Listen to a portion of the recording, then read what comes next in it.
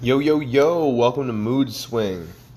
So, in the last 2 weeks since I've talked to you guys, I finally started training. I spent about a year off in bumfuck Texas with my thumb in my ass, teaching a little bit, doing a little bit of strength and conditioning, a little bit of swimming, a little bit of this, a little bit of that. But I am back in the swing of things. Since moving to New Jersey, I've started training with Ricardo Almeida and started sparring at Nicotone MMA.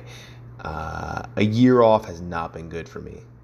I got 7 shades of shit beat out of me on Saturday. My face is all bruised up, like I just got out of an MMA fight, which I did. Corey Anderson kicked the shit out of me, as well as some guy who's got a Contender Series fight in a couple of weeks. Even like even pro jiu-jitsu practice was beating my ass. Like, I've got muscles failing, my cardio was failing. It's just physically my body is not keeping up. Mentally, I feel incredible. It is amazing to be back to working with people who treat this who actually take this seriously. Like, that's not what I had in San Angelo. This was a hobby at best for even the most committed people. This was just their hobby, and this has never been my hobby. Even when it was something that I did on the side, it was never my hobby. This has always been my life. And it's very, very refreshing to be around people who take this seemingly as seriously as I have. In the four times that I've trained since I've been here, I've met Frankie Edgar, Zavit Magomedsharipov, Ricardo Almeida, Corey Anderson, and Eddie Alvarez popped over my shoulder like a parrot. Like, he was about 6 inches away from me before I noticed him. So I started mumbling. Like, I jumped, and then it was like, oh shit. Now, normally when you see someone who's famous, like, you get like 15 feet, and you can take a second and recompose yourself. I didn't have that. So I just had like a little fangirl moment in the ear of a former world champion.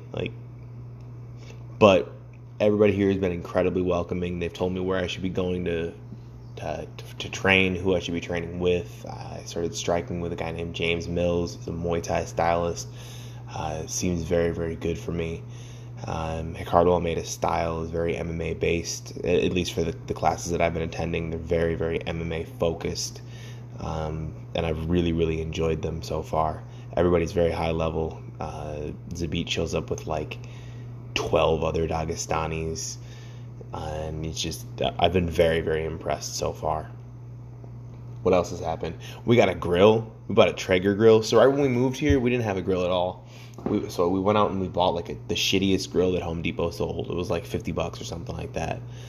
Just because let's find out if we like grilling. And then it turns out we like grilling. And then my mom's like, oh, hey, you want a housewarming present? I'll help you get a grill. And I was like, oh, okay, yeah. So we went out and found a Traeger grill and set it up. Just set it up today. I haven't gotten a chance to use it yet, but I'm super excited because everything that I hear, Traeger grills are the best grills around. I can do so much with it. And it's got a Wi-Fi option. It's got an application so I can cook remotely. All sorts of crazy stuff. I'm super excited about that thing. Also, I bought a house, guys. Well, I didn't buy a house. My wife is largely buying a house. Actually, let me rephrase that. The military is buying a house for my wife and I. And it's dope.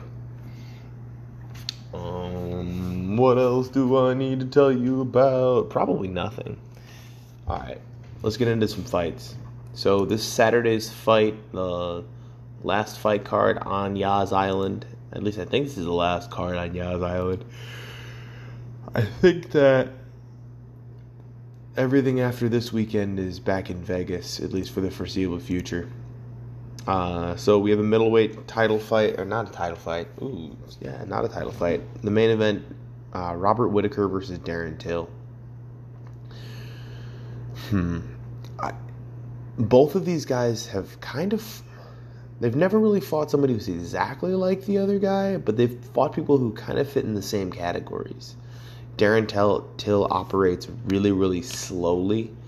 He has a very, not that he operates slowly, because he moves very quickly. He covers distance very quickly, but he has a a low work rate. He has a low output. He's not filling space with volume.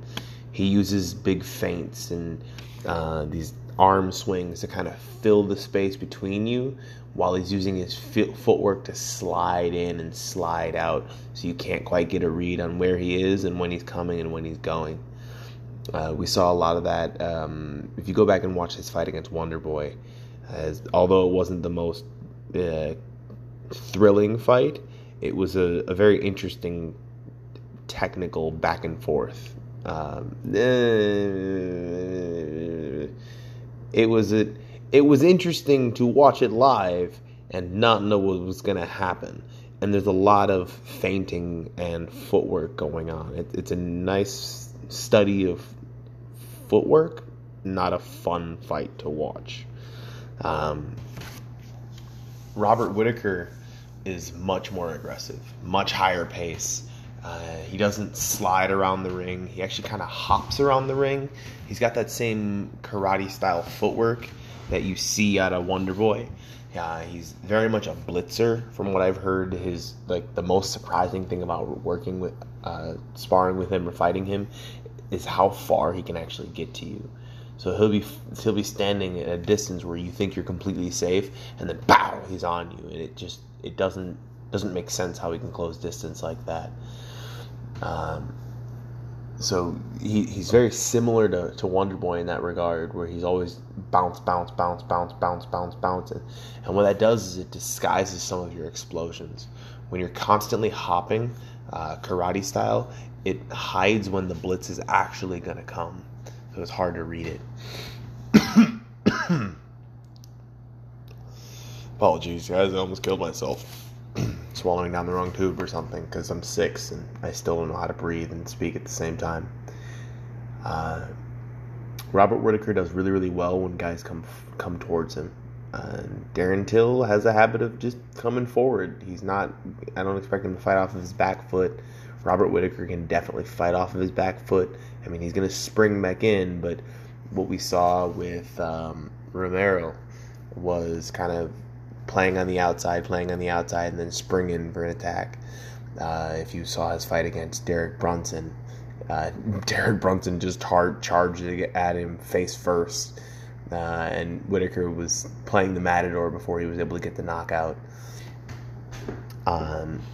So for Robert Whittaker, I think the best analysis to Darren Till would actually be his fights against Yoel Romero. A guy who's going to put relatively low volume out, and when when he does connect, it's devastating. Darren Till, I think that Wonderboy is probably the closest thing that he has faced to a Robert Whittaker, someone who's looking to blitz. Both of these guys have a lot of fights. Both of these guys are strikers.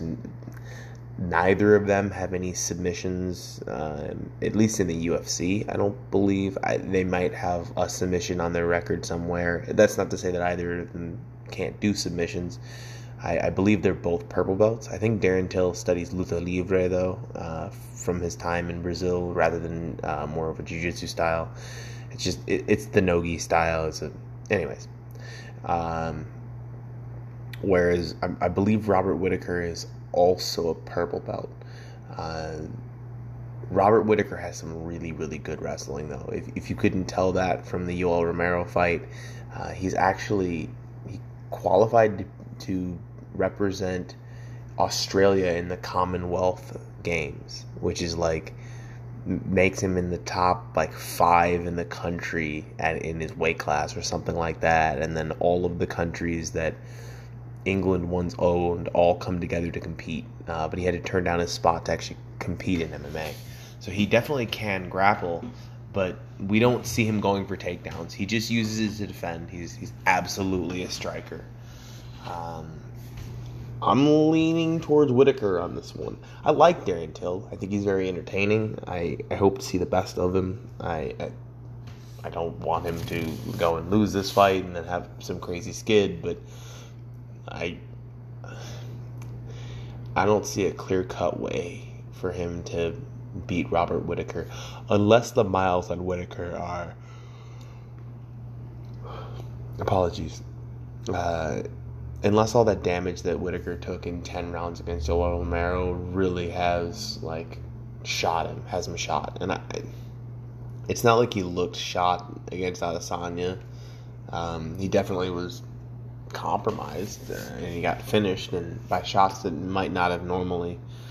But I'm still definitely leaning Whitaker for Whitaker for this one. Your co-main event is two old guys going to beat each other up. Actually, I don't think Shogun's that old. How old is Shogun? Shogun's 38 now. Shogun was the champion when he was like 23. And Shogun has been in the top 10 to 15 ever since. Shogun versus Little Nog, I think this is their three-peat. Honestly, I don't know who's won which one when. Supposedly one of them was a pretty good fight. The other one was supposed to be pretty boring. They're only co-main for the name value. Little Nog has been in the UFC since Big Nog has been in the UFC. And I think he's had like 4 fights or 5 fights. Like he just... Oh, actually. So, let's see. Since 2009, when Little Nog got to the UFC, he beat Luis Kane and beat Jason Brills, lost to Ryan Bader, lost to Phil Davis, beat Tito Ortiz and Rashad Evans. This is impressive. Like, he's done really, really well. But that's 6 fights between 2009 and 2013. 6 fights in 4 years. Then he went and lost to Rumble Johnson, lost to Shogun, beat Pat Cummings, lost to Ryan Bader again, beat Sam Alvey, and then loses to Ryan Spann. So 1, 2, 3, 4, 5, 6, 7, 8, 9, 10, 11, 12 fights in the UFC in 11 years. Like, honestly, I thought this guy retired like 4 times. I thought actually he retired when his brother retired. Ooh, yeah, he's lost both of his fights against Shogun. Why are they doing a three-peat? Alright, whatever. Shogun versus Little Nog is your co-main event. I'm assuming that Shogun's going to win this because Shogun's won both of the other ones. And honestly, like, Little Nog's supposed to be a better technician than Big Nog, but he seems to always be injured. Much more interesting. A heavyweight bout of Fabricio Verdum versus Alexander Gustafsson. Gustafsson not cutting weight is a very, very interesting thing because he relies a lot on movement. And one of the things that starts to go away when you cut a lot of weight is your ability to move for long periods of time. And Gustafsson's movement hasn't ever deteriorated. Like, Gus is still able to stay on the outside and stay moving in 5-round fights. He's looked really, really good. I can't remember a time that we've ever seen him tired. He also very well could be the greatest fighter ever to not win a UFC title so far. I mean, if he were to retire, he keeps talking about retiring. I think he's actually coming out of retirement for this fight. Fabricio Verdum, on the other hand, up until Stipe, there was a very strong case that Fabricio Verdum was the greatest heavyweight of all time.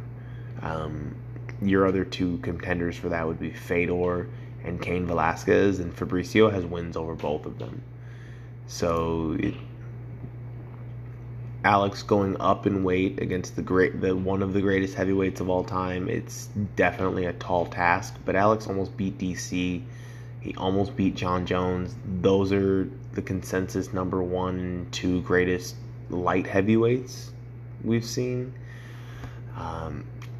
If Fabricio Verdum is here to win, like if he's really put in a training camp and his gas tank is together, he's got a shot. Like he's got a decent enough chin. He's very irresponsible defensively, but that's pretty common of all of the Rafael Cordeiro guys. They tend to brawl, and the thing that they seem to be really, really good at is confidence and getting back on offense. So if you've ever seen videos of them fighting, of them sparring, one guy gets pummeled until he swings back, and then if he connects, he can kind of move forward on the other. And this is not a knock against their camp. They're super elite. Rafael Cordero is, quote, I think he's coached the most champions of any coach, period. Like, it's just, that's their style. Their style is highly offensive with much less regard to defense. Fabricio Verdum doesn't have very good takedowns, but he is a ground specialist, and Alexander Gustafsson has supreme takedown defense and excellent footwork to keep him out of position 2 being taken down. Unless something crazy happens where Gustafsson gets tired or gets caught, I don't expect Verdum to be able to win this fight. I'm not confident that Gus will be able to finish Fabricio, but I do expect that Alexander Gustafsson wins this fight. The next fight on the card is Carla Esparza versus Marina Rodriguez. Honestly, I don't know a lot about Marina Rodriguez, but she's 12-0-2. And both of her draws have happened in the UFC. Draws are super uncommon. So for you to only have, I think it was 4 fights in the UFC. 1, 2, 3. She has 4 fights in the UFC and 1 fight on Dana White's Tuesday Night Contender Series for Brazil. And she's got 2 draws in the UFC against Ronda Marcos and Cynthia Calvillo. But I don't know a whole lot about her. She did beat Tecia Torres and Jessica Aguilar, who also I don't know. And I follow this pretty well, so I kind of feel bad about not knowing who that is.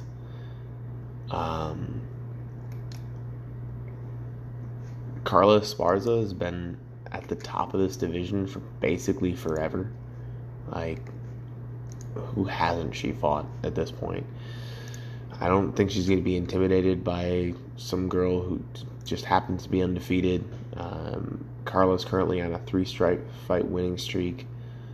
And then her 2 losses before that are to Tatiana Suarez and Claudia Gadelha, like 2 girls who are also at the absolute top of this division. If Carla wins this, she could be looking at like maybe a title shot. I don't know if she'll get it over Rose. She definitely won't get it over Rose. I don't know that she would get it over Tatiana.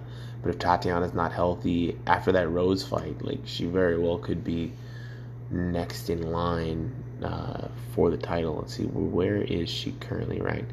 Carla's currently ranked 7th with Claudia, Tatiana, Andrade, Joanna, and Rose and Weili above her. So if Carla can beat Marina Rodriguez at number 10, it's very possible that she could earn herself the next title shot.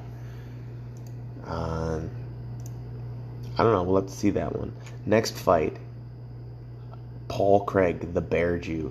I have no idea if this guy is like an excellent fighter, but I do love to watch him fight. And also, is there any moniker greater than the Bear Jew? How awesome is that?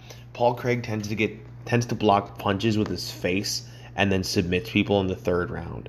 Like, guys beat the ever-living shit out of Paul Craig, and then he snatches victory from the jaws of defeat. It's epic every time.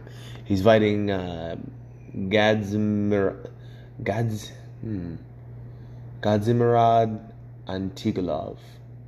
I definitely butchered that first name.